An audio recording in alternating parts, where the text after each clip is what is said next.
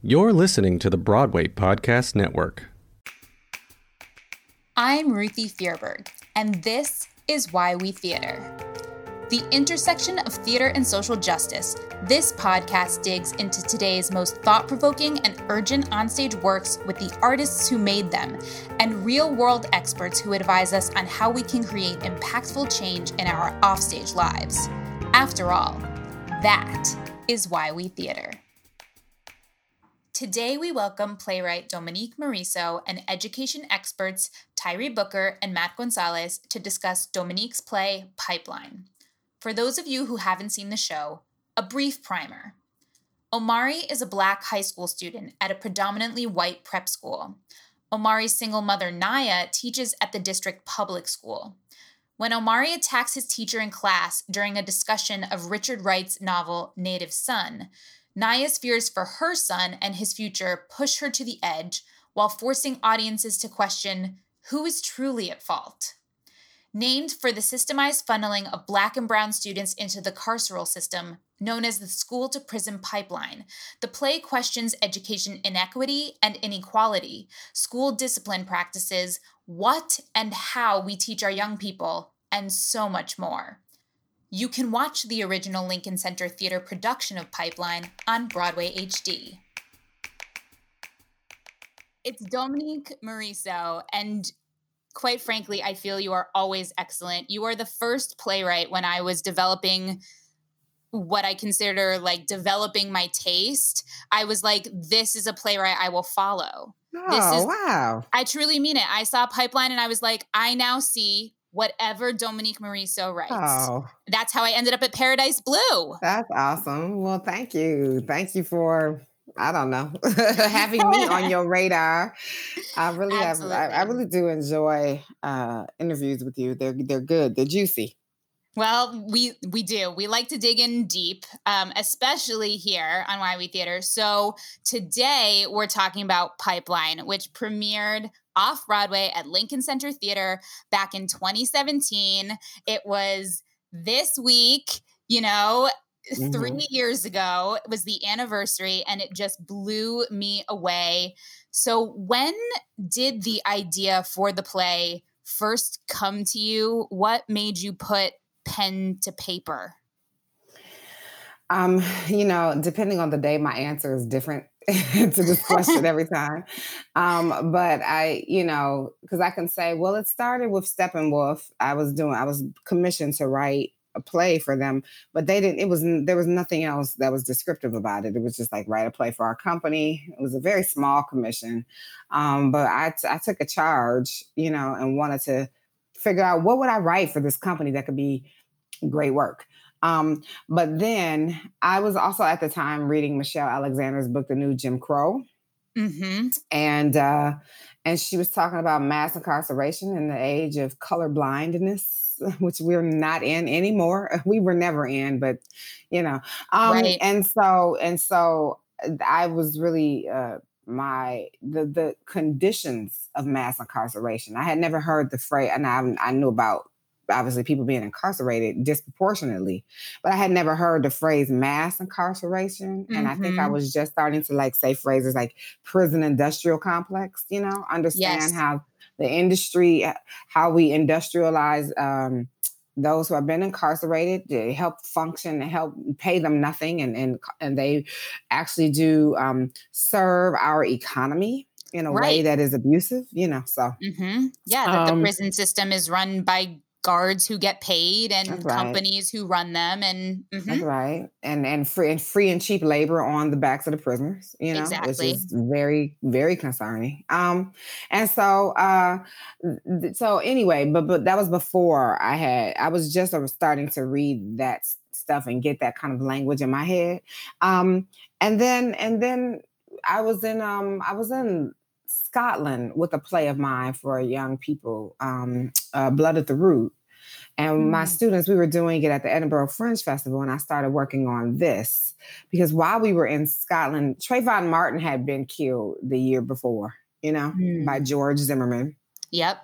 Who walked free and continues to be an antagonist to this day against Black and brown folk. continues to be that really gets my goat. He continues to antagonize us in his freedom that he did not earn. Mhm. So but Trayvon Martin had been killed a year ago. And so I was with my students working on a piece that was about railroading of young Black men in the criminal justice system. Right. Mhm. And while we were doing that play, which was inspired by the Gina Six, a group of young Black men who were railroaded in 2007, Mike Brown got killed. And Yes, Ferguson in started to Ferguson. happen. Ferguson was happening in 2014 while we were in Scotland. Ferguson was happening. And so I started writing, I started thinking about Mike Brown's mother a lot because she kept saying, like, I just got him to graduate. She kept saying that, you know? And so I started thinking about her as well.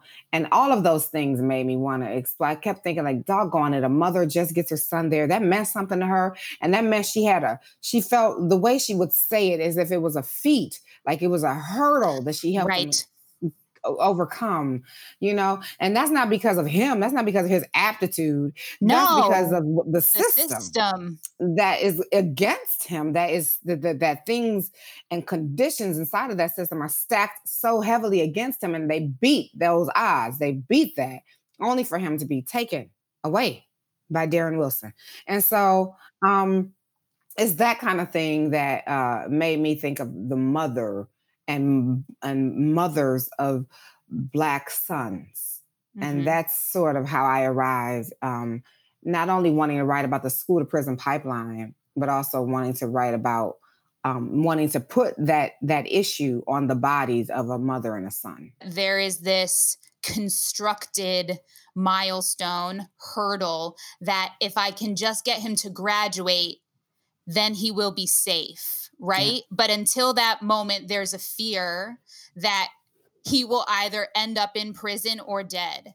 Yeah. And so I think that how crushing that must have been to a mother to think you have beaten the system only to find out, nope, the system took him down anyway.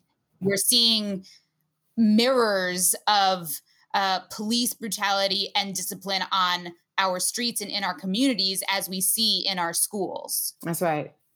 Yeah. All right. Yeah.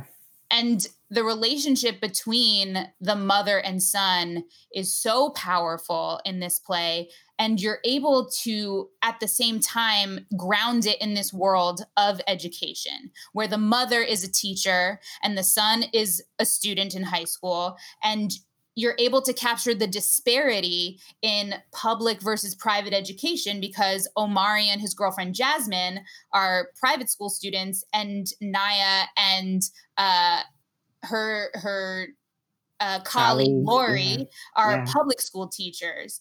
Why was it important to you to have Naya at public school as the mother and the teacher and Omari at private school, and maybe not the way around? Like, what do we gain by seeing the mother be the teacher in public school? Actually, that's a good question because I was like, oh, the other way around would be interesting too, but different. I think it shifts our expectations, really, the way that I have it, though. I don't think someone like Omari, I think we always think of him as being a public, if I do the Mike Brown version, it would be public school, right?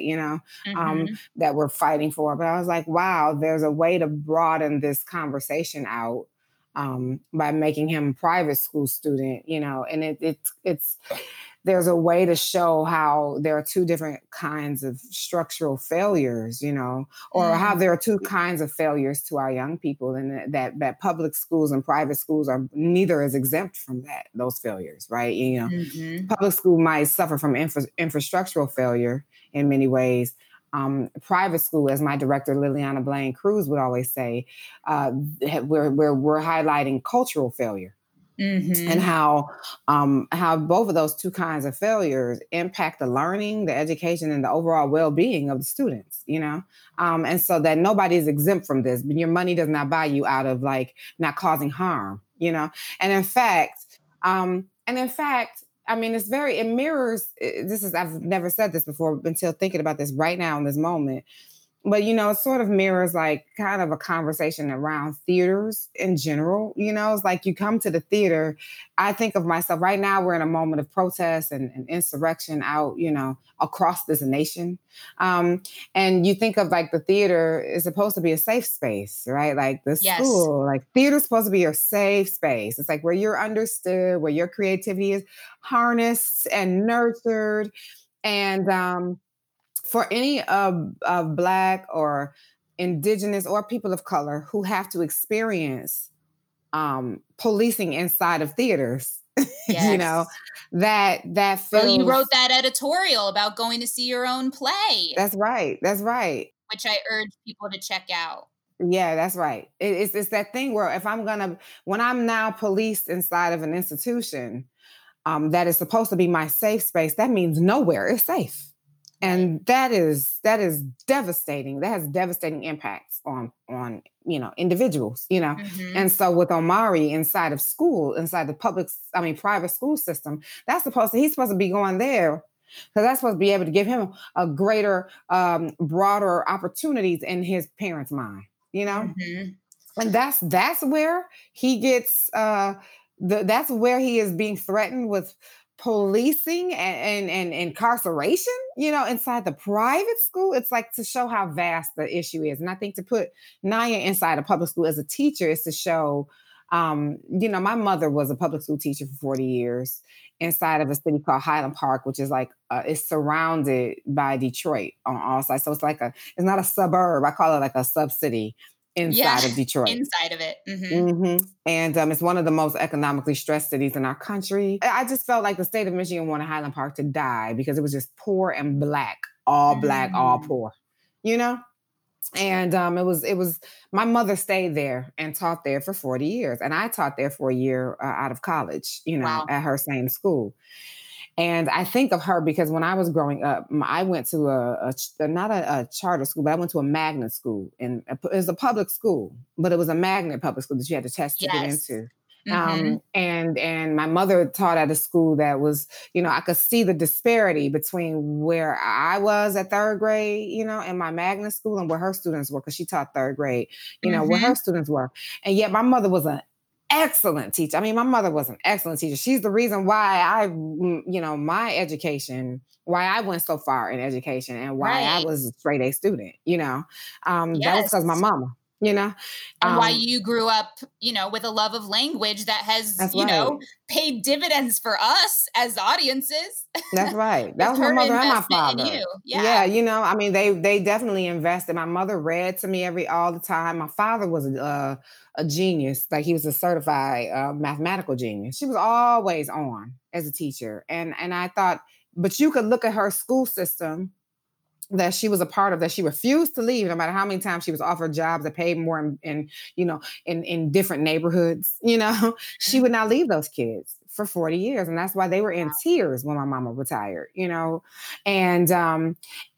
but you could look at the system that she taught in and be like, that's a failed system. And those teachers, and people would always blanketly say like public school teachers are failing those students. And it's and I go, well, if the teachers are failing the students, then who's failing the teachers? Exactly. That's the thing about your mother teaching for 40 years and her students loving her Absolutely. as much as they did is because of the care that she invested in them, despite the lack of resources she clearly had in a neighborhood, in a community like you are describing. And that is a lot of what we're seeing, even just in like the costuming of the show and the scenic design, which was spare. But when you go to like the dormitory of the private school and you see their uniforms and you see, just that juxtaposition to like the empty room with the slate desk, you're seeing the disparity in resources in public education and private education right on that stage. That's right. And that was Montana Blanco. He was really great, amazing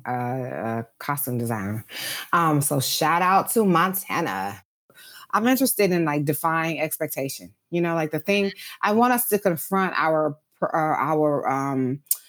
what expectations we have in our head, what prejudices we have. I want us to confront those. Like, oh, I thought he was going to be this kind of kid. Wait, he's that kind of kid. Or I thought that she, like, oh, I didn't, all the ways in which I thought this issue was going to be, explored.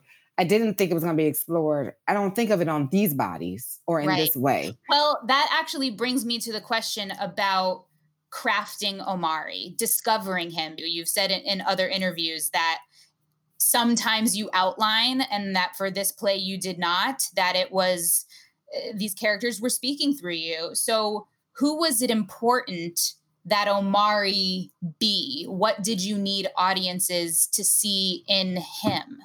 I wanted him to be the total, true, full human being that he is, which is complicated. It's complex, actually, which is, he has definitely is intelligent being. But when Omari is arguing with his mother, that's my favorite scene. Him and his mother are having an argument. And it's an intellectual debate. It is not, pouty teenager and fussy mama. It's an intellectual debate that they are having.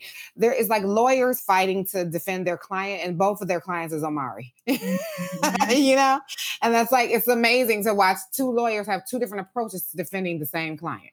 And that's what's happening inside of that scene, But so he is an intellectual being, because I know that to be true about kids from some of the so-called worst schools in our country. Super intelligent. But I also know him to have a rage that he has not reckoned with or even fully understands. And that is important to me too, to make space for our rage.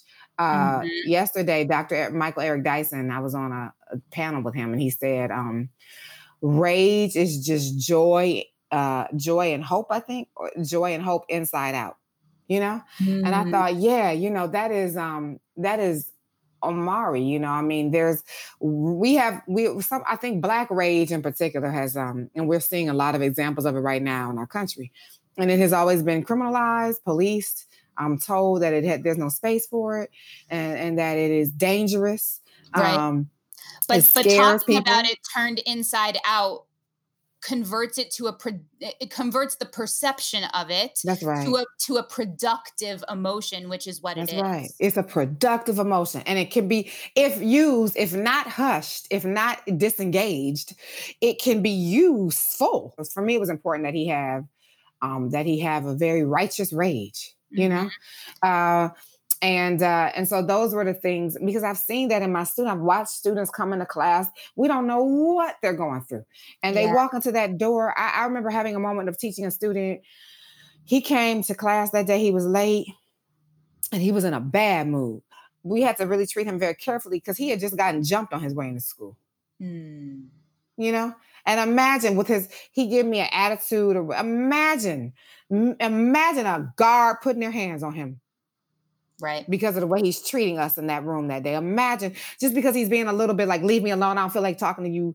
Get off my back right now. Even before the disciplinary part, I'm imagining, how is essentially a child, right? Like a developing brain, supposed to learn in that environment? Absolutely. Like the challenges that kids walk in the door with are, I think teachers need to be attuned to that and need to be, that's part of what's going wrong in the play. Is Omari was saying, I was not prepared to engage that day. That's and right. I told him that. I That's verbalized right. that. This teacher did not listen to me. This teacher did not meet me where I was. That's right. And therefore, there was a collision of these emotions because my boundaries were not respected. But I think what's also powerful about Omari, and that, you've said before, is that, is he a junior or a senior, but that he does not look like a child, and that was very intentional. Absolutely. On your part. Whether it's Trayvon Martin, Tamir Rice, Mike Brown, because I say those three because they were all different ages. Yes. And it doesn't matter how old any of them were. They were all looked at as men. All of them. 12, 13, 17 men. Right. And it's just like, you got to be kidding me. And so when I was casting Omari in particular, I remember having that conversation with the Lincoln Center, and we got it right, but it took some really deep investigation on what was needed, because I remember sometimes in casting they would say, oh, well, we like this actor because he's easily likable, he's easy to get on his side. We feel a lot of empathy for him. That's why we thought we wanted him. And I was like, oh yeah, no, I'm not trying to make empathy easy. Well, I want somebody who's not easy.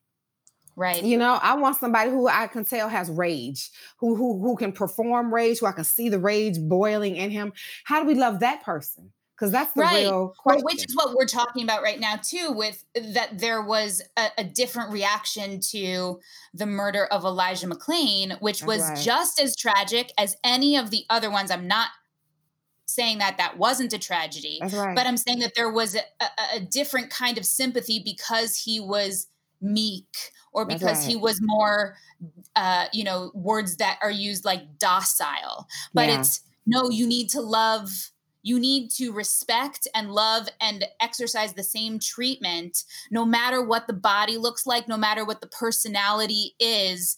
And even going the step further of, the murder of innocent people is horrible. The murder of guilty people is also horrible. Guilty, not guilty, big and brawny, slight and shy. That's right. It's about respecting life. I always say, every teenager has a right to be an asshole. Every single one. That's what teenagers do.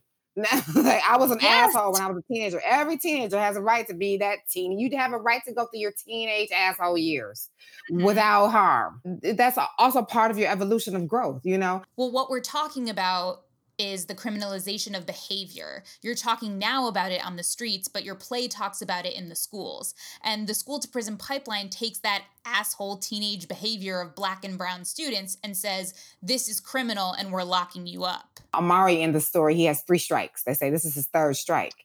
And every now and again, an actor would say, well, we need to know what his other 2 strikes were so we can know that they were minimal, so you can see how fast that they send you somewhere on your, how fast that they escalate a thing that isn't even, big, And I said, oh, no, I'm not going to do that. I don't care what his other 2 strikes were. I don't care if they were terrible. I don't care if they were, I don't care what they were. And I want the audience to do that work. Well, what are you imagining in those 2 strikes? What do you think those other 2 do? Do you think they were quiet, or do you think that they were loud? Do you think that they were whatever it is? I don't care, because I stand for the asshole teenager. I represent and I ride or die for the unruly teenager, for that teenager's life to have value as well. Mm-hmm. Even there's no condition. There's no good. You cannot be good enough to be worth life. You don't have to be good at all to be worth life, because good and bad are values. Those are value judgments on someone's life. Life is life. Life is life. And Namir Smallwood's performance of that role and performance of that rage and embodiment of that character was wild. And note to casting directors out there, you should put that man in a play of yours. So seriously, he's so good. So talented. I'm wondering you talk about coming from a perspective of being the daughter of a teacher, but as you've mentioned, you are also a teacher. So bringing that perspective into the play and writing both teacher characters and student characters, what from your experience is the most important thing we can do for those kids that you wanted the audience to understand?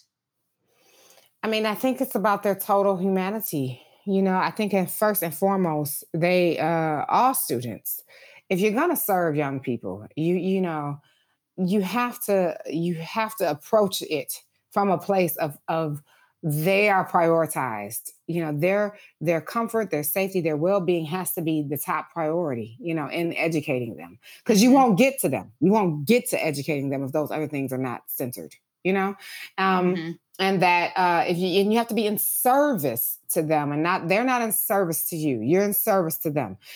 You got to love them anyway. You have to love, and the most valuable thing is, I think, teaching young people that they are lovable, because there are so many things that are barriers to you learning to love yourself. It is the job of the person that's there to educate you and to make you feel safe. Which is what we see in Naya, right? Like as in her classroom teaching, when she's teaching We Real Cool, we hear her calling her students by name, looking at the audience and saying, I see you, I recognize you. There's a way to nurture and educate. And I think that those things have to go together because you're making space for someone's total humanity. This is a time in young people's lives that they don't know who the hell they are, and yet they know, but yet they know so many things. I mean, it's that complicated space. They're being reset in a way. I mean, but they also are reconciling with themselves. They're in a self-loathing space. Teenage years are also very self-loathing, and you have to know that self-loathing is a thing that you have to help protect them from. Right. While you're educating them. Mm-hmm. And in that scene where Naya is teaching her students, that was one of my favorite scenes because of the lesson of We Real Cool. And I actually, I learned of We Real Cool in high school, the Gwendolyn Brooks poem, and I have been obsessed with that poem and her work since. And I love that we have those anchors in education. Like you are putting us in the classroom and in the lesson, both with Omari's reading Richard Wright's Native Son and Naya teaching Gwendolyn Brooks' poem, We Real Cool. They're integral to the skeleton of this show. Did you always feel that those two pieces belonged in tandem? Those are two pieces in my education, poems that stood out from my my youth, that teachers taught me. We Real Cool, the 8th grade boys performed that in our Black History show. And it blew my mind. When they did it, it blew my mind. They were so cool. But they understood what they were saying. That's what blew my mind, Yeah. It was Shavante, Jamar number 1, Jamar number 2. And Ruben was the last person. And they were so cool, I mean, that poem has so much swag, right? Like it's a poem about swag.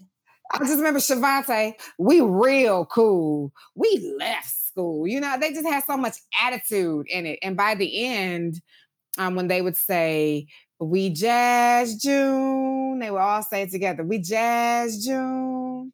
And then I think Ruben by himself would say, or Jamar number 2 would say, we die soon. Boom. And they would all fall to the ground, And I was like, damn, I don't know. I mean, it's like they knew something that I didn't. They knew what they were saying was prophetic, it haunted me. It used to haunt me as an 8th grader. It haunted me, And then Richard Wright's Native Son, I read that in high school.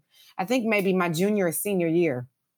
And then it shook me to my core. I mean, that was one of those books I was walking around, like you have the literal nerd, the nerd cam, where you were literally like walking around school with a book, reading it. Like that's what I was doing, like walking through the hallways, bumping into people. I never forgot Bigger Thomas. Every time there was a furnace of rage, inside of me, I would say, "Ooh, they're making me Bigger Thomas right now. I feel really Bigger Thomasy." It's that feeling of a rage that has no escape, and that a rage that's going to just somehow I'm gonna self-destruct in it. Omari, that's how I wrote that monologue for him at the end of the play, where I'm starting to feel like Bigger Thomas. I'm starting to feel the room getting smaller. Even though I hate this part of the book, I'm feeling like I'm about to be this. Right. It's unreasonable. In the play, you use the terms that were the idea of being wild, the idea of being from a different jungle, the idea, like all of those words are chosen very specifically and are very powerful because it's, again, if you are being treated like you are from the wild, what is going to come out? It is the self-fulfilling prophecy of being that wild animal. It messes with your head because they think I'm predisposed to knowing what it's like to be an animal. Am I? It's psychologically destructive. It's a psychological violence. Jasmine in our production, our original production in New York, is the wonderful Heather Velasquez. Yep. And she's a Latinx woman, young girl, woman of color inside of the private school sector too. So Amari is a man of color in that private school sector, and she's one of the only women of color. She too, as a female, has rage, That's right? That right. rage is not just a male emotion. I think that's right. part of what's going on here. Her character, the character of Lori, it makes so much sense how formative Native Son was in your life, because the rage that is inside Bigger Thomas affecting you so deeply clearly comes out in all of these characters. Like you said from the very beginning, that this is a play about rage. Our security guard Dunn has rage about the history that he talks about in the walls. Naya has rage. That her only job is to try and keep her son alive. Omari obviously has the rage. Lori has the rage that she can't help her students who are trying to kill each other in the classroom, beating on each other. She has rage that she can't stop it and that she can't help their rage. And Jasmine has her rage. It's just, and then to end the play about rage is not his sin. That's right. It is his inheritance, and now use it. Goes back to that statement that you said about it being the inside out of joy and hope. That's right. Yeah, let us use that productive emotion. Let us use it. Yeah. Yes. It's funny. I know you call the security guard Dunn, as probably do many actors around the country.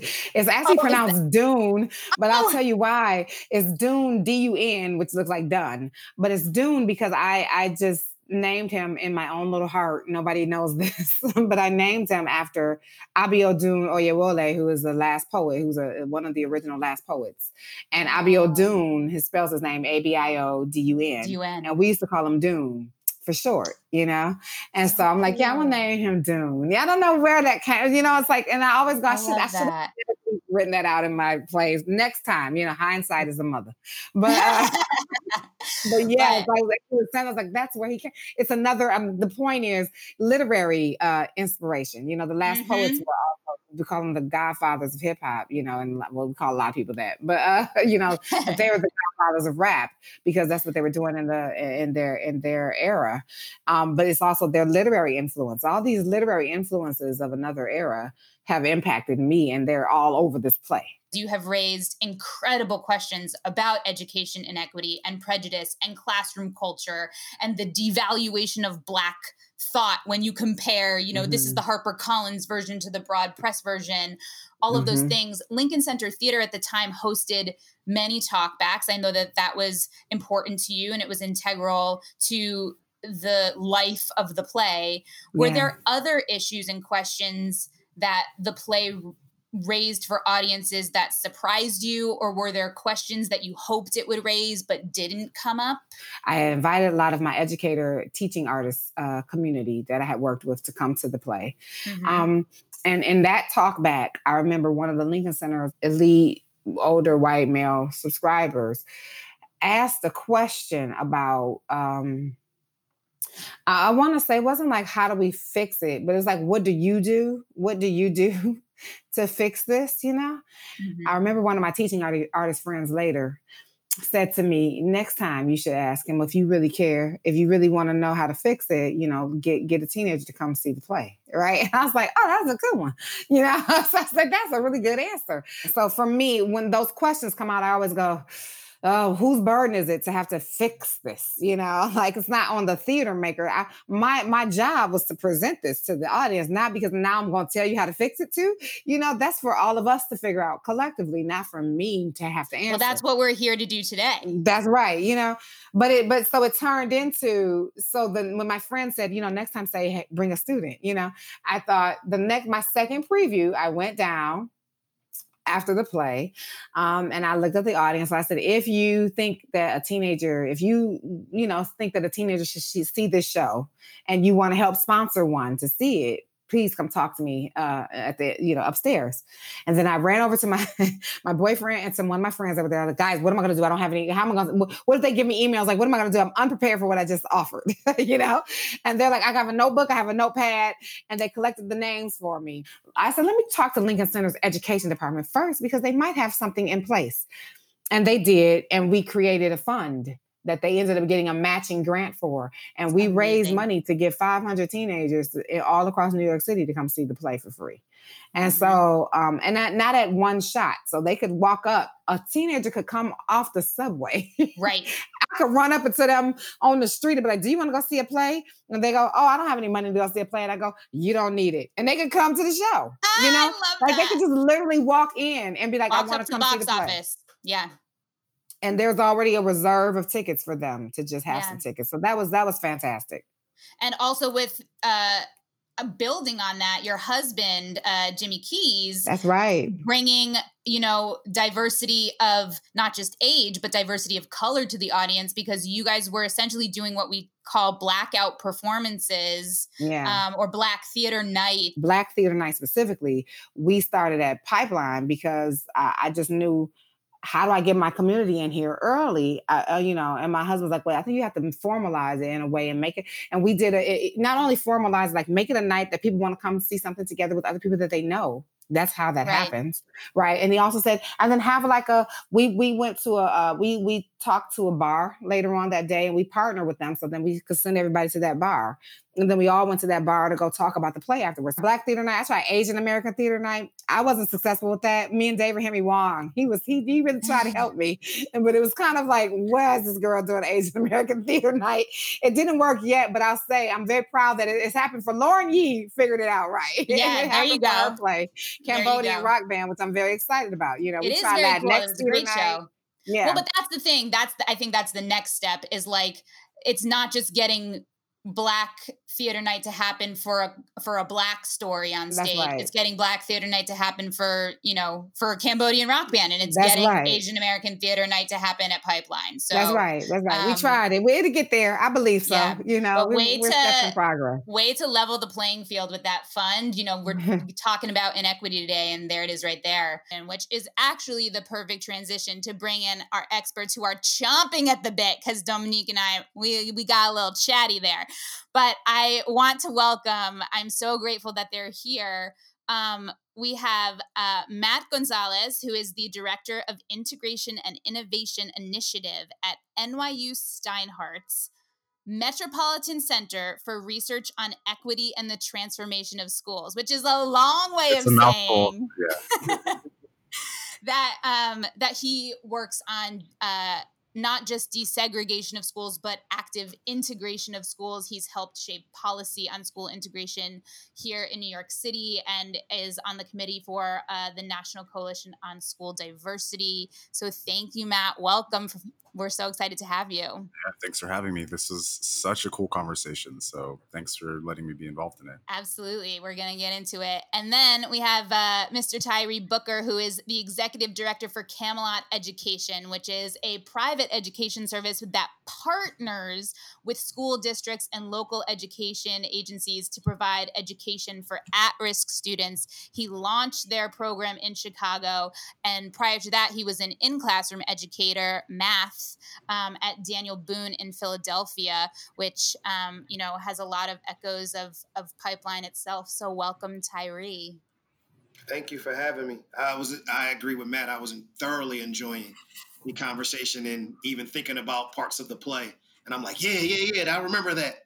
I want all of your reactions. And I do want to start with getting a little bit personal, if you guys are willing to share, because I think this play is personal. And I'm wondering to what degree each of you were aware of the school to prison pipeline, either by name or just as a concept that there was this lingering possible fate for either you or your peers while you were growing up. Matt, do you want to go first? Yeah, I'm happy to go first. So, thank you for that question. So, I'm a Latinx man, grew up in Los Angeles, attended segregated schools basically up until 8th grade. And so in that space, I think I was given access to a pretty poor quality education. But I think on the other side of that, I had a strong sense of self-identity in my own community, and I saw educators that looked like me. And so there was not until I got into high school did I actually start to feel an interaction, like a real interaction with like what I later became to understand the school to prison pipeline is being in the school I went to was still majority Black and Latinx, but there was a white community, a smaller white community and Asian community in the school. And so I think what I understood and what my friends and I understood, and so I have friends who've gone into the kind of carceral system. I have friends who no longer are with us. And so like I came from a community of people that many of us did not get to work at NYU or did not get to go to graduate school and did not get these opportunities for various structural reasons that are really related and manifest so much in the play. I think the way, the very simple interactions we understood is like, I have white friends and had white friends. When we would, leave school early or leave for lunch, we all drive in LA. I would literally just let a white person, like one of my white friends, drive my car because we understood very clearly that the security guards would just treat me or one of my Black or Latinx friends who were driving differently than like having one of our white girlfriends literally drive us out of the school. And so just the ways in which like we didn't have metal detectors at that time when I was in high school, and there wasn't this kind of like intensity around policing and policing bodies in the way that we see it now in New York City and across the country. But we always knew that the way that we were the interactions we had with security, with principals, with educators was always, created in a sense that created a sense of hostility and that reinforced and replicated structures of power. And again, we were in the school together, and I didn't necessarily feel like I belonged in that school for many years. And so I think the way that I understood, and I've also had very unpleasant and negative interactions with LA Police Department, to the point where like I've watched my friends get beat up and I've had guns pointed at me. And like, so as I'm looking at all these things that happen now and seeing how our young folks interact, watch the NYPD beat up the city and then are potentially going to have to walk back into a school where they're standing there. It's like, I these things happened when I was 18. And so I was reliving trauma, Right. over the kind of course of these uprisings. And so like, it's been very present for me, and I'm like very fortunate to get to do work at NYU and across the city and across the country that really is intended to disrupt the various mechanisms of racism and white supremacy as they manifest through the school to prison pipeline. Right. Other pieces. Because it's a system. I think that's what people often lose sight of too. And perhaps, you want to know what, Tyree, before you answer the question, perhaps you'd like to give us a simple definition of what the school to prison pipeline is, since we've been talking around it. And perhaps there are people who aren't familiar with what the terminology means. Well, so to answer your second question first, I would say that the school to prison pipeline is the educational term of systematic racism. Because there is no to have an openly prison to school pipeline, then it would have to be functional in all forms of education. It only happens with minorities. Right. There is no, and Dominique was in Chicago. There is no North Side equivalent to the school to prison pipeline. There is no Soho equivalent to the school to prison pipeline. Yep. It's systematic racism. That's all it is, because it only happens in one area for a particular demographic of people. It is the equivalent of what social emotional learning, which is now the buzzword in education, is to counseling. Kids need counseling. It's not social emotional learning. We have a bunch of kids who have PTSD who need to be counseled. And they have not had counseling throughout their lives. And because it has happened to their white counterparts and we didn't put them out of school, we had to create a blanketed term so that everyone could then get it. No different than where we're in 2020. If you remember in 2004, bullying. We had social media. We had bullying. But that only came into play because stuff happens at predominantly white schools, and then it didn't happen at Black schools. And because we couldn't say, well, you did this with this one and that with this one, we had to make a term for it. So we had to really. So that's my response to the second part. To answer the first question, I am from North Philadelphia, and North Philadelphia will be the equivalent of Inglewood in Chicago. I'm from, yeah. I grew up I'm a product of a teenage mother. My mother was 16 when she had me.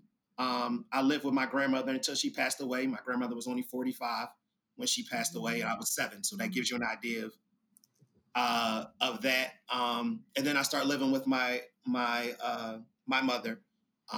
She was recovering from substance abuse. Father was not in my life. I grew up in a 2-bedroom house with 6 people. Yep. 2 in the front room, 2 in the middle room, and 2 people in the basement. And I was the oldest boy. I have 2. They're my cousins, but I call them my sisters. They're both old females. They're both older than me. And then I have a brother that is 7 years younger than me. So I was the oldest boy in the house. Mm-hmm. I've seen violence on every level. I've personally seen people murdered. I've been shot myself. Mm. I went to magnet schools, as Dominique mentioned, which is basically where you have to test in. So I never went to the neighborhood school. And that's why I say to that effect of school to prison pipeline, because when I went to the magnet school, that wasn't the case. Education was considered a privilege, and you went to learn. And, I was always, in the case of Omari, the token Black kid. When you needed a Black perspective, people look to me to get that answer. And I don't represent all Black people. People are different. People are people. But, people then want that because they don't have those experiences. Right. So I enjoyed the play thoroughly, and I really appreciated Omari's anger. And I can tell that she's worked in Chicago because of that sense of anger that he possessed, that struggle between where you trying to find yourself, because he was so smart. If you listen to his language, and I think, of course, I can't speak for how she wrote the play, but given the incident that he had and then the way he spoke, you can tell that his intellectual level was greater. There's so much awareness. He has so much awareness. When he said, what was the word that he used? Tame. Mm-hmm. And he kept saying tame, to hone in on that. And it was like, wow, it was a powerful word. And at the same time, it shows his intellectual ability. But yet he's being cast out over a mistake. And had his name not been Omari, had it been John, right, would he have been getting put out of school? I don't want to go on another tangent, but no. But I think just before we continue, I think it really important to pause and have our listeners take stock of the fact that I am looking at 3 people of color who, as they talk about their experiences with police, having friends beaten, having friends murdered, being personally shot at, they're all nodding like, yes, of course, as I sit here completely shocked because I have never had an experience like that, and I am grateful that I have never had it. But everybody should be able to be shocked. That is not normal. It should not be normal. And I want it known here that, this discussion is in an effort to continue to denormalize that and fix the systems that have made it normal. But that, we condemn that. I condemn that. And I am sorry that it is your normal. It is not okay. So having said that,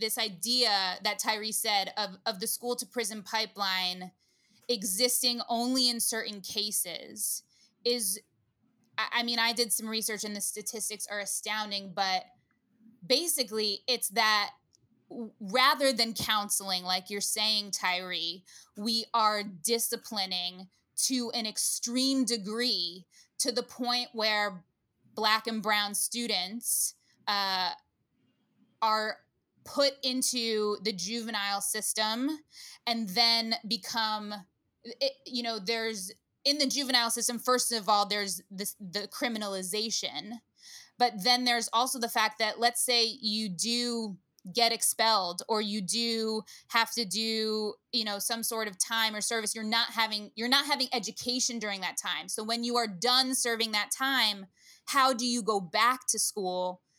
You are now at risk. You are more likely to, I don't even know if reoffend is the right word, because sometimes you weren't offending in the first place. But it's the harsh penalties for both minor incidents and major incidents of, like Dominique said in the first half, of children. Like, we need to be taking into account. I saw a statistic that in the country, there are 16% of preschoolers, yeah, I said preschoolers, are Black. 48% of the preschoolers suspended, which, by the way, we could talk about why the heck preschoolers are getting suspended, but they are. And 48% of the kids that are Black. So there's a statistic for you. I want to know, this rage that you're talking about, and I do want to label it as righteous because it is inherited and and there are reasons to rage. How do we help current students who are experiencing that rage? What do you, as an educator, Tyree, and Matt as a policymaker, and Dominique as a playwright and as a former educator, want us as a public to be able to provide to help navigate that rage? Matt, do you want to start? Yeah, sure. I mean, I think this should be fairly simple, actually, and I think Dominique said this probably multiple times, and I think the play articulates that we actually just need to love our kids. We need to actually meaningfully love Black bodies. We need to meaningfully love Latinx bodies. We need to meaningfully love our kids. And I think, as we think about, I'm so happy, like Dominique talked about Michelle Alexander's work, The New Jim Crow, because as I think about all the manifestations in the play, all the things that we've just kind of talked about, these things didn't just pop up in the 90s. They didn't pop up recently. They're part of a legacy of segregation and white supremacy as it's manifested in our society. And so I think what that for me means that we police black and brown bodies with actual police in schools. We also police their bodies and their minds with curriculum that is Eurocentric, with school cultural practices, with discipline policies that criminalize them. And so Michelle Alexander talks about how we evolved slavery into mass incarceration, and the various institutions in our society have been used historically and currently to create and maintain that. And so I think Tyree was so right. Like the intention of policing, our bodies and the use of public educational spaces to do that is part of a legacy of segregation and separation and exclusion. And so I think for me, what I do with young people is, one, I just love them and let them know that they have trust and love. But also for me, in terms of what do you do with that rage? Because I do think there's something beautiful and powerful about how do we transform the anger into rage? How do we transform the rage into action and power? And so I think what I try to do, and one is just I'm gonna love these young folks and build trust with them so they know that they can come to me for anything. But then also teach them to see the strings. Teach them to see the strings that I didn't see when I was a kid, teach them to name these things in ways that give them power and agency. And so my work is so committed to ensuring young people can see the Wizard of Oz behind the curtain, so they can know who's pulling the strings. And so when you can see the strings, it's a little bit harder for them to pull you in the direction they want. And so I think for me, it's about loving these young folks and then supporting them to identify their own agency and ability to self-determine, and then being an adult ally resource, whatever they need to navigate them through the various systems that are going to try to kill them. Yeah. Well, first of all, I want to say there's so much head nodding going on, and this is a vocal space. If you guys want to respond. We're killing each other out here. I know. I know it's a podcast. But somebody hot, you gotta let him cook. I mean, he's cooking, and you just gotta let him keep going. I'm silent. I'm silent snapping right here. I want people to understand that we are feeling it in here. Building on that, and by all means, answer for sure, Tyree and Dominique, the question of how we help students navigate rage. But I think then we should rewind and talk about the history of the systems that are in place a little bit. But Tyree, I mean, I know that you worked on designing a program that specifically works with at-risk youth. You know, you have students ages 16 to 21. So what are the kinds of things that work well in your program? Well, jumping in off what Matt said, the love part is leading with love. It's building a relationship, then focusing on education, because you have to know my intent. The one thing that our kids do better than anyone is read people. They know who's there for them and who's there to collect the paycheck. So they're going to match the energy and what you bring them. So I'm big on, and our programs are big on creating a tripod. And at the center of the tripod should be the children. And the tripod consists of the school, the community, and the parents. We got to surround these kids from all angles, and we need to all be on the same page, because if one leg is broke, that's the hole that the student is going to go out of and then fall into the cracks of whatever else they're getting involved in. So we have to get the community involved. We have to go to our community stakeholders and say, listen, you have a skill set that I need help on. You work at a bank, or you teach banking. I need to infuse banking so that my students can understand how to manage their bank accounts. Like, we have to teach life. Like, all that Christopher Columbus, I'm not worried about Christopher Columbus. What I'm worried about is kids after I graduate, you want to be able to live. Can you manage your bank? Can you manage your checkbook, my man? Which, by the way, I will state here and now, I wanted to take what was called business math at my high school, and I was told, no, you're on a track. You got to take AP calculus. You know, business math is for kids who are like, did the requirements of geometry and algebra, but need another year of math. That's not for you. And I was like, I don't really care about calculus. I want to know how to balance my checkbook, and I want to know how to do a budget. Right. But there I was sitting in AP calculus. Ask me how often I use that. But yeah. So we want those critical thinking skills. And we want to teach lessons that pull away. What is the critical part that you need to understand for life, not just facts and figures that I want you to remember. I could care less about that, because when you get out of school, it's not going to mean anything. And then the parent, I'm big on, if a parent comes to the office and they're upset, maybe the young person went home, because I deal with 16 to 21, so I don't want to say kids, but the young person went home and they disagreed with, something that we said or did, and the parent comes in and they're irate. Before we sit down with the kid, I'm bringing mom and dad in. Listen, if you got a problem without them in here, say it now and let's hash it out. Because when we go back in the room, we need to be on the same page. Because what I don't want is create a you against us, and the kid is in the middle, and they understand, well, if I tell the school this and tell my parents that, I can put them at odds and do what I want to do. Just as Dominique said, for teenagers are a-holes. And that's supposed to be. I'm fine with that, because that's where they're supposed to be. They think they know everything. They got all the answers, and they don't know sugar, honey, iced tea. And that's fine, because every young person is like that at that age. And we all. So if you give them an opportunity to be a con artist, if you give them an opportunity to do what they want, they're going to do it. So we have to be on the same page. So we have a disagreement. Let's have it now. Let's yell, let's scream, and then let's go in on an equal playing field, and let's go at this as a universal front, the same way parents would. And then we have to confront our kids. And when I say confront, it's to help, not to harm. And what I mean by that is I refuse at any age, or especially not at this time, with everything that these young kids have to face, especially minority kids. And I'm scared of them. Because me not being able to say what I need to say to you, and me not being able to look you in the eyes and say, I got to call you out on your bullshit, and that needs to stop. That could save your life.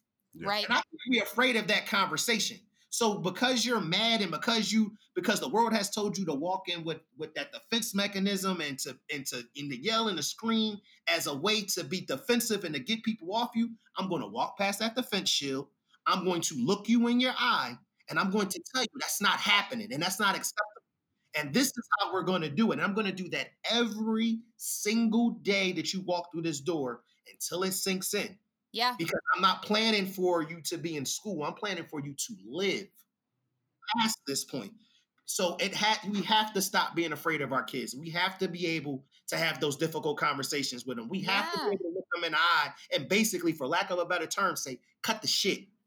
Well, I'm and not I going to worked use your situation as an excuse at all. I worked as a student teacher in a preschool classroom where we were taught child development, and this goes through adolescence, that structure is helpful, expectations are helpful, rules are helpful, and I was going to say, and consistency within those expectations and rules are helpful. I was going to say, Dominique.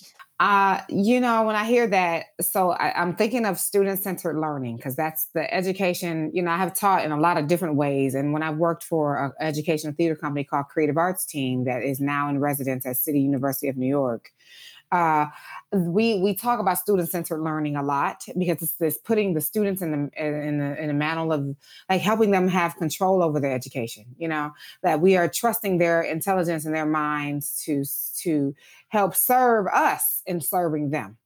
And so that they get to be a participant in their own structure of their education. It means that it changes the model from being like teacher at the front of the class that knows everything and wags the finger and tells you what you should know and puts you into and engages your intelligence in your own education. So you have intelligence from the world that you come from. I used to teach a GED class in the Bronx.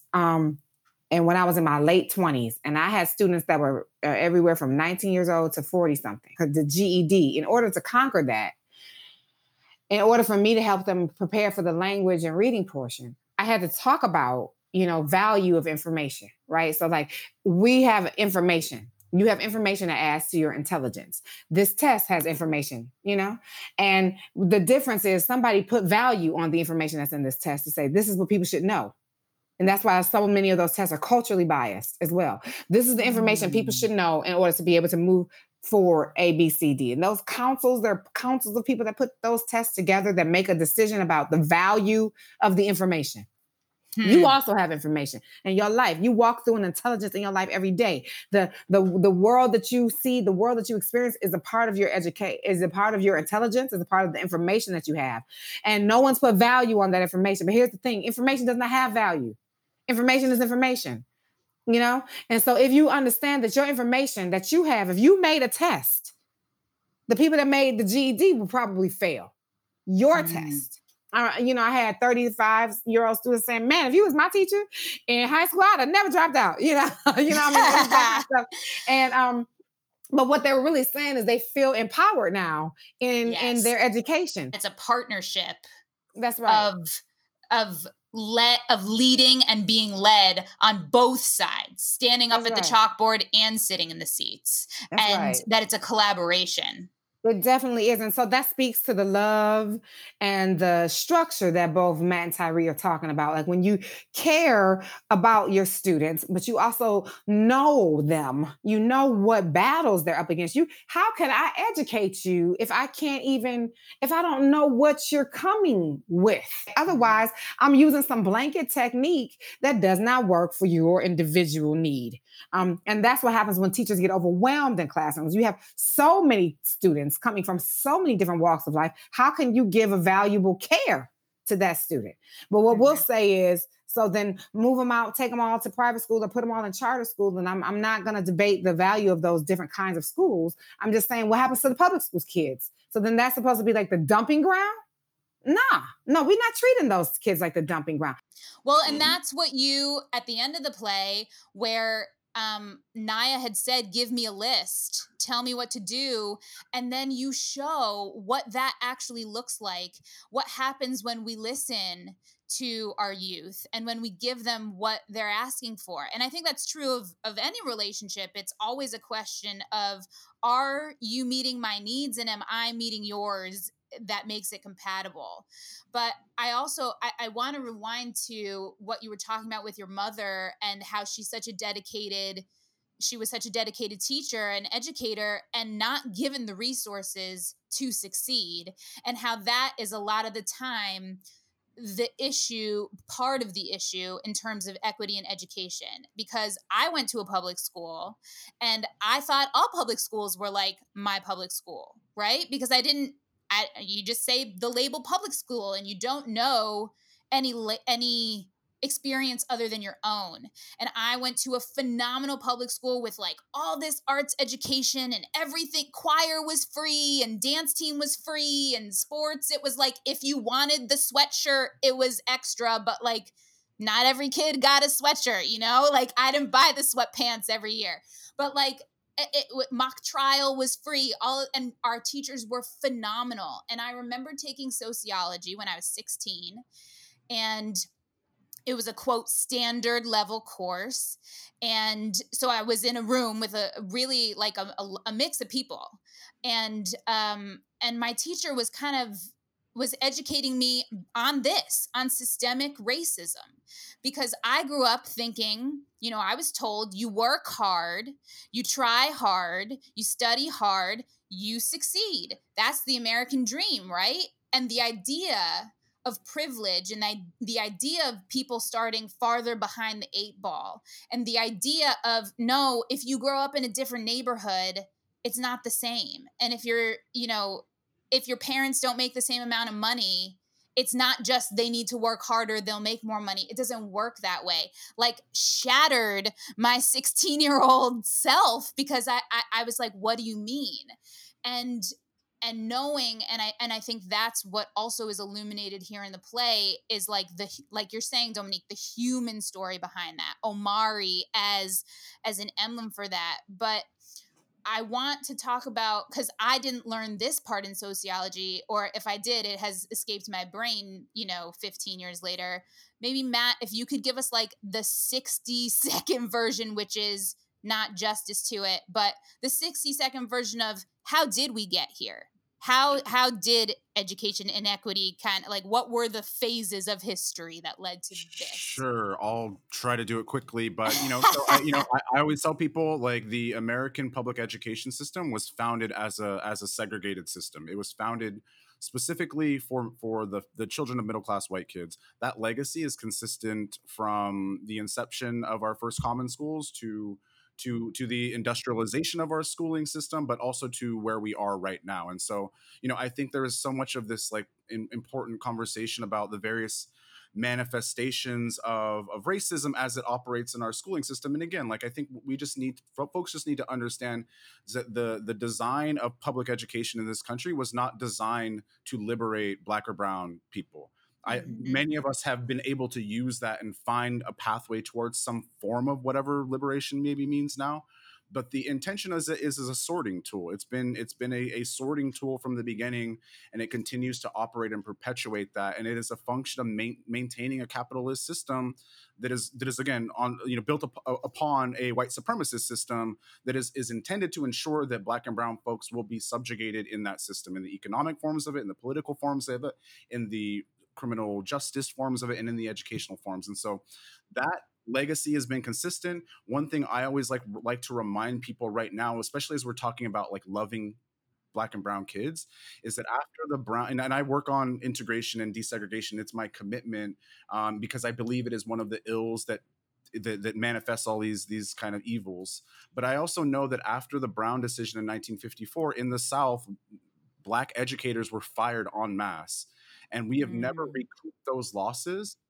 And so I think what is so critical for us to understand is like the layers of segregation go in so many different directions: curriculum, cultural practices, the fact that there are not enough Black or brown or Asian or Muslim or just gender nonconforming educators to be in front of our young people, which means that it's not just who the student population is, it's who the faculty and the educators are as well.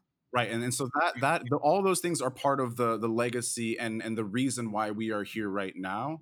And I'm hopefully that was a helpful way to think about it. Yeah.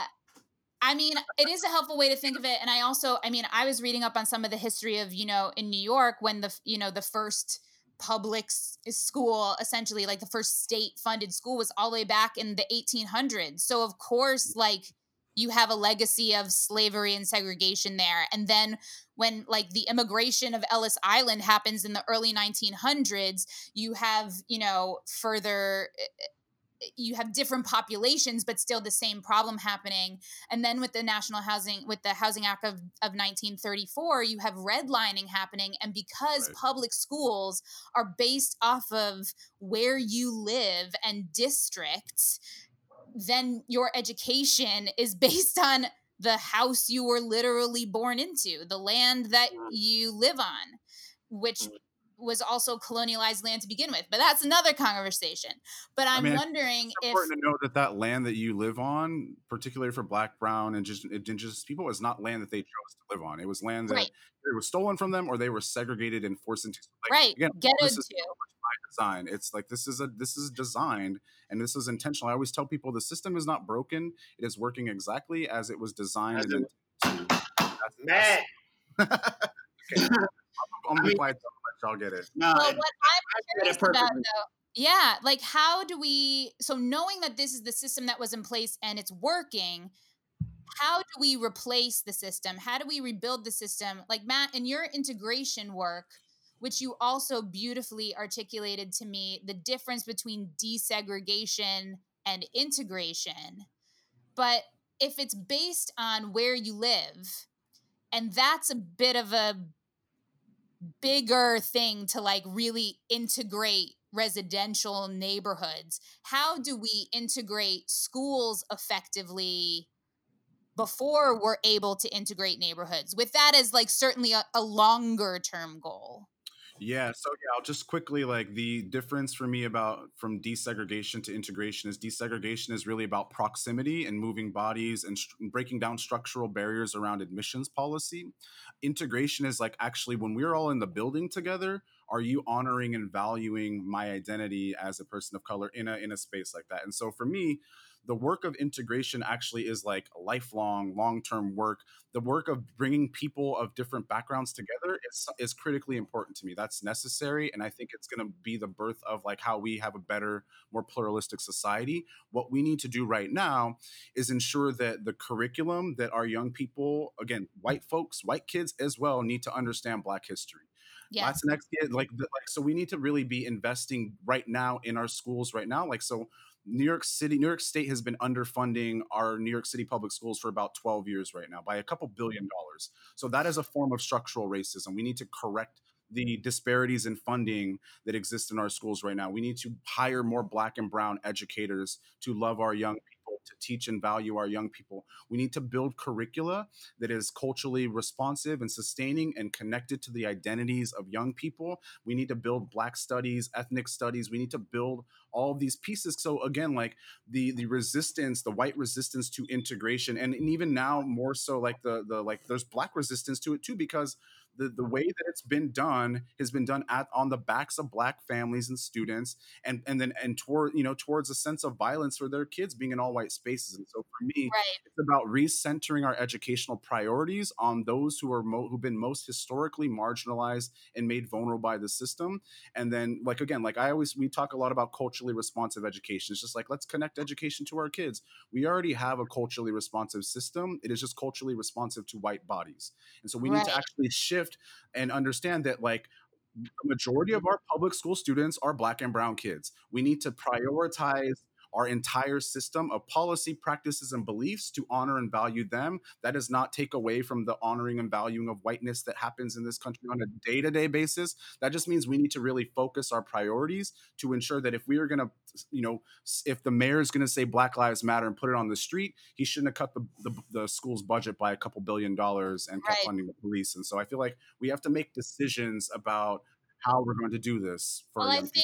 To me, there are kind of like three sections almost. There's the actual integration and making sure that both the student population and now, like you're saying, Matt, the teacher and faculty population is representative and inclusive.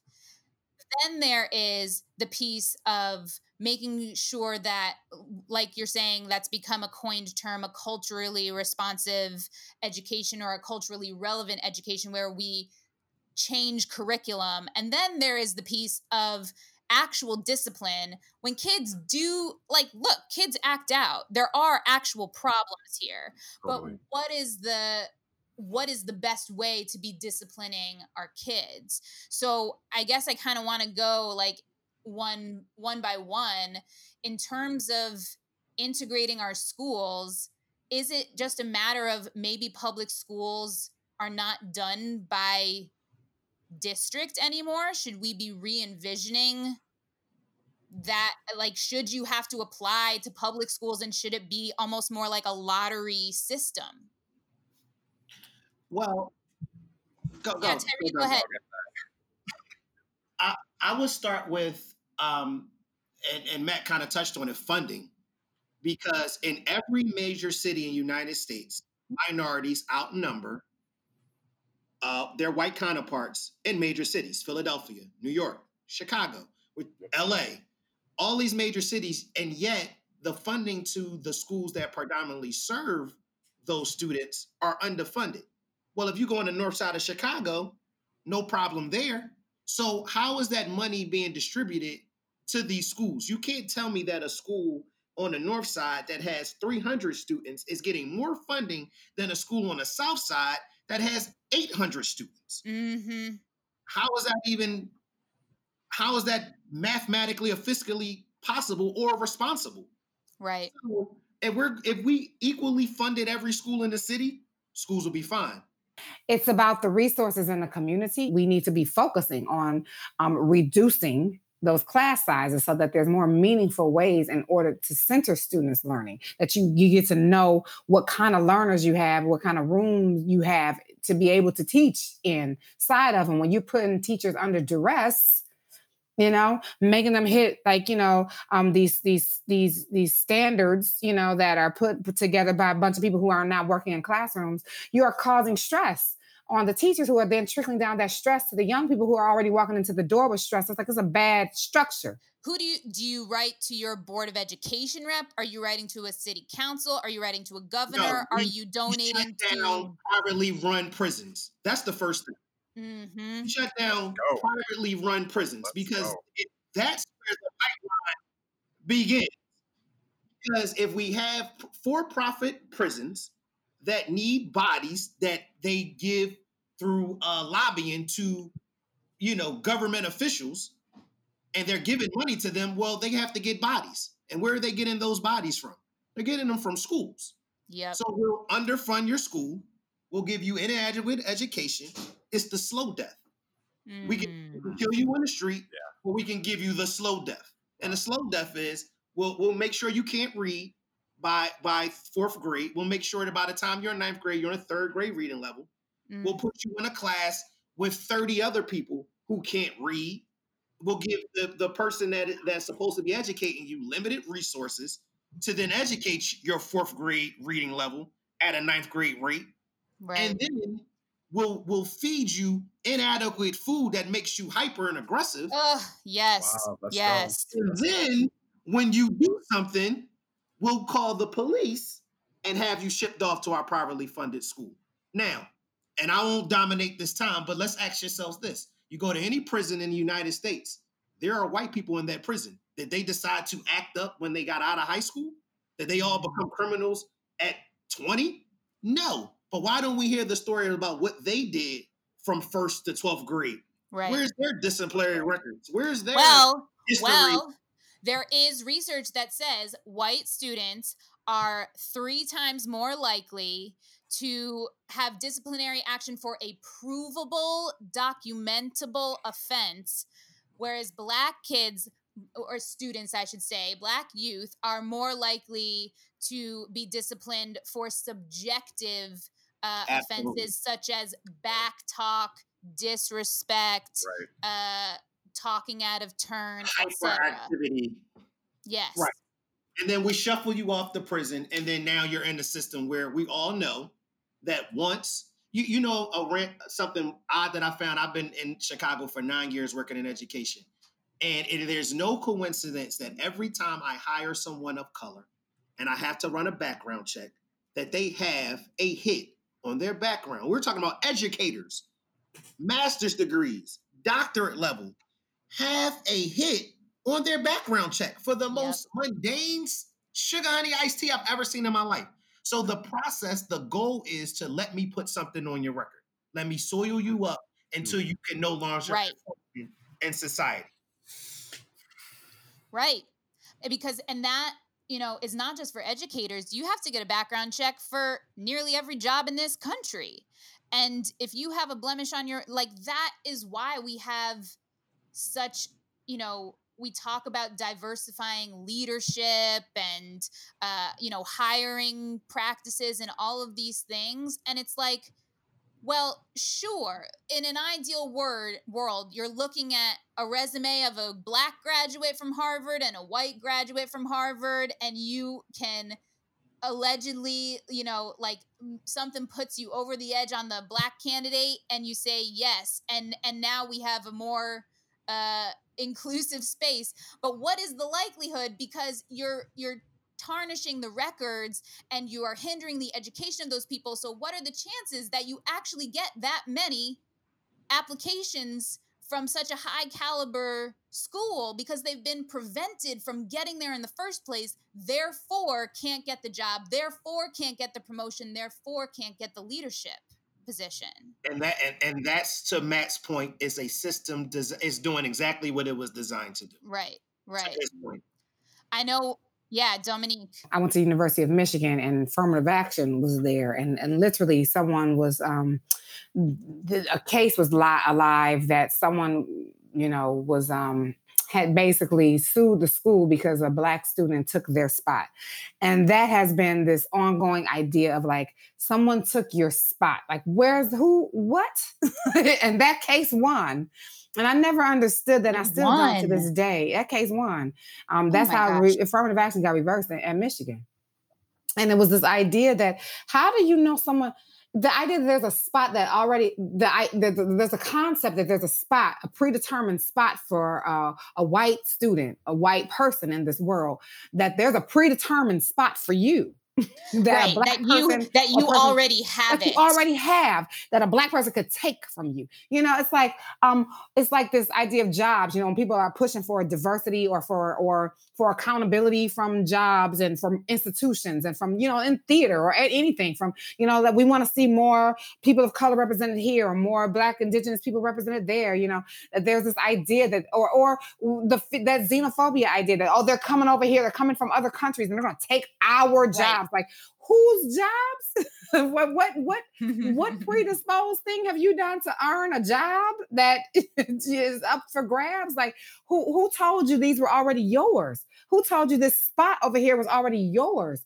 That there's this idea of entitlement. And that I don't think most people are aware of. I know directors saying that right now. All these changes people are asking for in theater, is going to take the things I've worked hard for. You, by yourself? What have you worked hard for? White supremacy? What are we talking about? Because that's what's being challenged. I've said this multiple times in regards to theater. And we need to stop fighting for mediocrity. That's right. No one is saying that someone who is white and excellent should not be considered for a job. We are saying that you need to start considering the people who are Black and Asian and East Asian, South Asian, Latinx, every color, every age. If you have the idea and you are excellent, I want every director on Broadway to be excellent. It's saying we don't want the white mediocrity. We want the Black excellence, or we want the Latinx excellence. I'm about equality and mediocrity. If we're going to have all this white mediocrity, then we're going to have a lot of Black mediocrity and a lot of Latinx mediocrity. Everybody deserves to be. Yes. We all have equal access to mediocrity as much as we're going to have equal access to excellent, because it's all subjective anyway. But, education is a human right. And the government at first was like, nah, it's not. It's like, what? That's crazy. I often wish the International Bill of Human Rights were just our Bill of Rights. That's right. If you're going to create a system that depends on education to get ahead, then education is a human right. Right? It can't be a privilege. And we are treating education in this country like it's a privilege. No, who's on your board, who's on the board of your university, who's on the board of you, who's on the council, who's on the board of education. These are the people shaping thought and shaping curriculum and shaping things. Those people need to be reflective of the people, who are going to be educated. That's why local elections, people forget that your board of education is a local election. Super, super, super important. Super important. But you got to get some people that have been teaching in those rooms and that know what those teachers are up against to really be an advocate on the board for how to shape curriculum and how to help teachers do their jobs best. We have to serve teachers if you're going to serve young people. And how to invest funds. And that's right. Because if we have to serve teachers, that means serving their salaries. Like we have to serve teachers. If you're going to serve young people, how are you paying the people that have the minds of the youth in their hands that literally can shape where the next generation is going to go? How are we paying them barely living wages? That's ridiculous. Right. It's never. That's one of my favorite. To know that one of my favorite Key and Peele sketches ever is when they do the teacher draft as if it's the NFL draft. Yeah, it's hilarious. We'll include the link in the episode description. So and so is just the number 5 pick of the NFL draft with a contract of $1.5 million and a signing bonus of this. And you're like, wait, we're doing that for an athlete, but we're not doing that for people who are educating our kids. Yeah. Who spend more time with our children most of the time than we do. Yes. That's crazy. Well, people are learning that real fast right now. Yeah. But, when we talk about investing funds and people go, where is the money coming from? That's why the conversation right now is happening around defund the police, because it's when you reallocate and redistribute money to social programs, which I can't believe education is under the umbrella of a social program, but that's how we categorize it. That's what we're saying, we're saying fund schools, fund teachers. Mm-hmm. They're gonna be novels and books upon books about this, and I think I'm hopeful that we're writing these books so that we can tell the real story and folks know who was 100%. On the wrong side, who was on the right side. If we're talking about, investing in schools, investing in resources, making that funding equitable across states and districts, making the funding there, taking the funding away from private prisons, like Tyree said, that's that piece. In terms of then you have, let's say we get to the point where you have an integrated, beautiful classroom. And research shows that diverse and integrated schools have benefits for all students. There are higher academic outcomes. There's stronger critical thinking. There's increased creativity. There's reduction in prejudice. There is an increase in social and emotional well-being. Tyree, that buzzword that you like. You are more prepared for the real world. You are more prepared for the global economy. And you are better prepared to work for an international company, which, let's face it, they're all international now. That's the world we live in. So, but all of those things happen by having multiple perspectives. And to go back to my personal experience, my honors and AP classes, it's not that there weren't minorities, but obviously there were fewer minorities in those classes. And I was proud that in the year that all of my peers were taking AP US history, I was taking government and sociology with, quote, the standard kids. And I learned so much more because of those perspectives that were in the room. But when we talk about a culturally relevant or responsive education, are we talking about every school looks different based on the population? Or are we talking about making just more inclusive curricula in general, where you can be in an all-white town in the middle of Kansas, but you're still going to learn Black history, even if you don't have a lot of Black kids in your class? What does that learn white history every day, don't they? And I'm advocating for it. But I'm saying are we talking about nationally, similar to the Common Core, which, again, different discussion, but that there's a policy of you have to have a culturally responsive education, or this is what a culturally responsive education looks like? Go ahead, Tyree. Thank you. I think a culturally responsive education is inclusive of all cultures, and everybody has to learn it, because that's what cultural is. This is the United States of America. If we have a melting pot, then let's teach the melting pot. Let's teach. Mm-hmm. And before we get to that, I mean, and I know Matt will kill this part. It needs to be accurate. Let's start with that. Let's not only teach it, let's teach it in accuracy. That's like right. let's not talk about Columbus sailed the ocean blue and Fort, like, I don't know. And we're not going to talk about the Pilgrims. No, let's be honest and tell what happened, and then have a conversation from there and say, in spite of those things that happened, how do we build from there? And then how do we tear down these walls that have been put up? Because that's where the problem is. The privilege comes in because people are walking around feeling like they're better than others based on a bunch of lies and bullshit that's been put in their heads. But it's like, your history's not that great if we tell it the right way. Your privilege is living off of a lie. Yes. And then we got a bunch of people that have taught their history the right way wouldn't feel inferior, because they would feel vainglorious at the fact that they come from amazing roots. So if we're going to teach it and teach it correctly, then it should be inclusive to all parties, and we should be teaching everything to everyone. Yeah, I'll just build on that. I 100% agree. I really do think it's like we need inclusive spaces, curricula, culture, and that all needs to be culturally responsive and relevant. I think your kind of suggestion that we would have like some sort of national policy around this, that actually I was like, unfortunately, the way the American public education is structured is that it's very state-centric. And so even with the Common Core, that wasn't a curriculum. It was a set of standards that curriculum had to be designed towards. So there's a way to make us, like, everyone needs ethnic studies. The consistency and getting to Tyree's point, like the accuracy of whether or not those are being done, I have concerns about, because the history books that we get across the country, the publishers, they go to Texas, they go to California.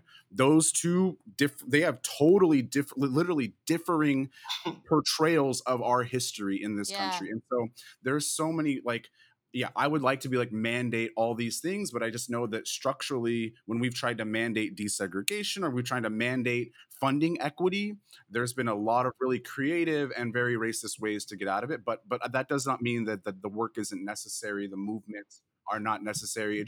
We have to think very strategically is how do we build state by state capacity, and how do we build community across state lines towards, comprehensive. I was going to say, so is it a matter of like educating more administrators and teachers as to, like broader reading lists and broader resources to get them to teach that? I've seen, because I have a lot of peers now who are teaching, they have now included me in their curriculum, right? And I see what a difference that has made, because when I was coming up in college, I did not have access to, I was tasked with my own education around the canon, the cultural canon that I come from, because the only mandated canon that we were studying from was dead white men. Mm-hmm. It wasn't even women when I was coming up. That was only 20 years ago. And we weren't even studying women. It was literally just dead white men. And it wasn't even living playwrights. I mean, it's really shocking to me. And so I see a turn happening there on some level, because there's so many of my peers who are educators who are teaching my work. They're teaching Katori Hall's work. They're teaching, Lauren Yee's work. I mean, they're teaching, Chris. So happy. Right. I mean, they're teaching Chris Diaz's work. They're like, we're living writers, and they're getting to engage with us and talk to us. David Henry Wong always brings me into Columbia to talk to his students. I mean, I'm always talking to students all the time who are reading my plays, and they're young actors who are growing up on my monologues. I get, emails or DMs from actors that are like, hey, I just won this contest with your monologue from this play or that play, and I'm like, I'm so happy that they have access to us. And so when you put different faces in your places of education, you get different lists. Right. You get different reading lists that change the way those students are going to see themselves in their own education. In order to put me, to add me into curriculum, or to add, the other playwrights that I've talked about, it somehow makes people think that we're dismissing the things that have come before us, or we're trying to get rid of your job, but there is a seismic shift happening in our field, and that it does require change. I mean, if it makes you feel uncomfortable, the idea to have 50%, for instance, BIPOC leadership at institutions and 50% white, it should make you feel really uncomfortable that there's like 95%. Right. In what place in the world is there 95% white people and 5% everybody else? That's true. That's why seismic is the right word. Seismic needs to happen. It needs to happen because there's also, it's not just that all this leadership of color is only for students of color, or is only for artists of color or audiences of color. That is going to impact everyone. White students need to be learning about Latinx writers. Right. They need to be learning and seeing themselves as an extension of that, so they can see themselves as global citizens. That is what we all need to do. And so to this idea that somehow somebody's coming for your specific job, it is a scarcity mentality that America has, and it needs to get over itself quickly. Yeah. There's this fear of, I know where I fit right now, but I don't know where I'll fit in the future. And it's like 9 times out of 10, you break something, you got to build it back up. You need more people to build it. That's right. So that's more jobs, more opportunity, more inclusivity. That means you need to be a part of building it and making it bigger and more expansive. It's collaborative. It only works. I think that's another big problem right now, and actually, is perfectly described in this inequity in the play, is that we are segmenting. We are they're drawing lines. And when you do that, people are stronger in bigger numbers. So the collaboration is how we get to equity. I'll also say that, I actually am very specifically coming for people's jobs who are enacting violence against our kids. And so, I do want to fire a bunch of racist teachers out of this city. I do want to fire a bunch of racist administrators. So, I'm not moving towards a scarcity mindset. I'm just saying, we actually, and that's kind of, NYU Metro Center doesn't go around trying to get people fired, but what we do is work with administrators and communities to design policy, belief systems, practices, and do the long-term transformational work that needs to happen. Sometimes those plans require a new leader, and sometimes we don't get the power over that, but we can say, hey, this person is not actually enacting this plan with integrity. Y'all should probably make a decision about who is leading this work. And I think that, so I'm not, I was a teacher in LA. I was a former union thug. I love my union. I used to love my union. But if there was a racist teacher, there was someone who's enacting violence, they need to go. And in finding our new leaders, we need to broaden that pool. And in broadening that pool, we need equity and opportunity. There's equality and there's equity. Equality is everybody looking over the fence. Everybody has the same size block to help them see over the fence, right? That's there's a picture that does this on Facebook, right? And that's everybody standing on the same size block to look over the fence. But what is not taken into consideration is how the size of people, right? If you're tall, you don't need that block. Why are you standing on that block to see over the fence? You can see on that fence without a block. Equity is taking size into consideration, right? Or it's taking scale into consideration and saying, hey, this person's shorter, they need this block to see over this fence. This taller person does not need this block to see over this fence. So equity is about making sure that everybody has the same level of vision over the fence. I don't want to lose anything for somebody else to have something, but you might. And what is wrong with that? No one wants you to be bankrupt or to be destitute, but do you need excess when other people have nothing? There's all different kinds of privilege.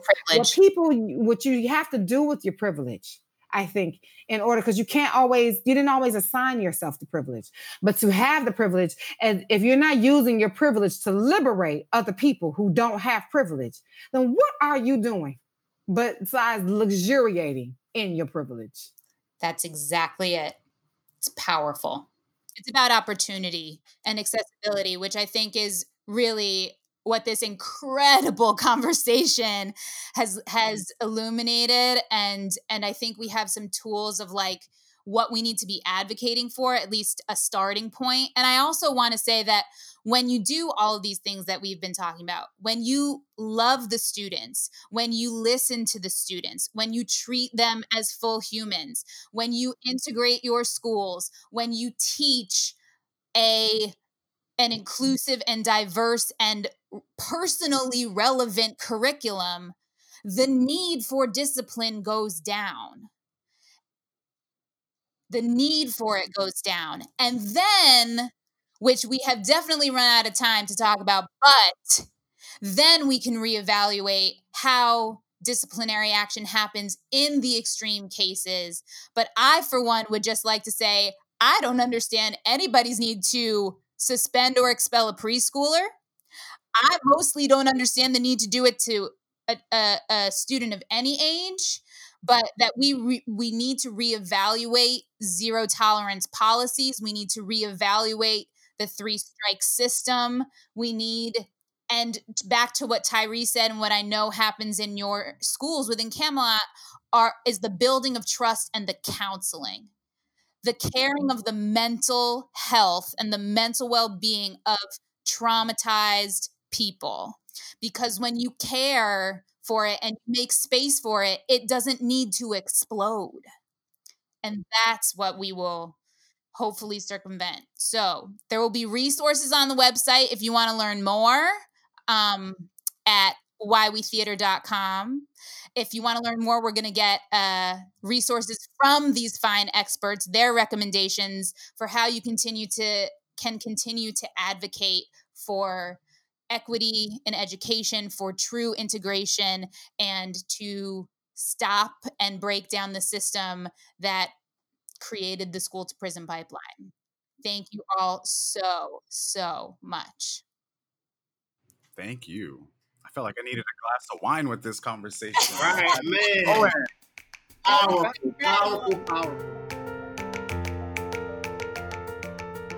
Why We Theater is a product of the Broadway Podcast Network. It's edited and mixed by Derek Gunther. If you like the show, subscribe at bpn.fm/WWT or Apple Podcasts or wherever you get your podcasts. And don't forget to leave a review and tell your friends. Our theme music is by Benjamin Velez. Why We Theater is recorded in part on the traditional lands of the Wappinger and Lenape peoples. I acknowledge this land was unjustly taken from them and pay my respect to elders both past and present. Special thanks to Dori Berenstein, Alan Seals, Lee Silverman, Patrick Taylor, Tony Montaneri, Wesley Birdsall, Elena Mayer, and Suzanne Chipkin. For more resources for change, info about our guests, and more, visit us at whywetheater.com.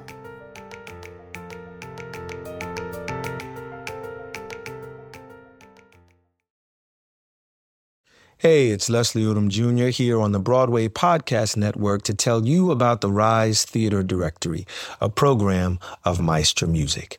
Rise is a national online resource designed to connect and empower backstage and administrative and creative theater professionals from underrepresented backgrounds. If you work or aspire to work in the theater community, this can help you find your next project. And if you hire theater professionals, search the Rise Theater Directory to find your next team. Create your profile now and get more information by visiting risetheater.org. That's theater with an RERISETHEATRE.org, because only together we rise.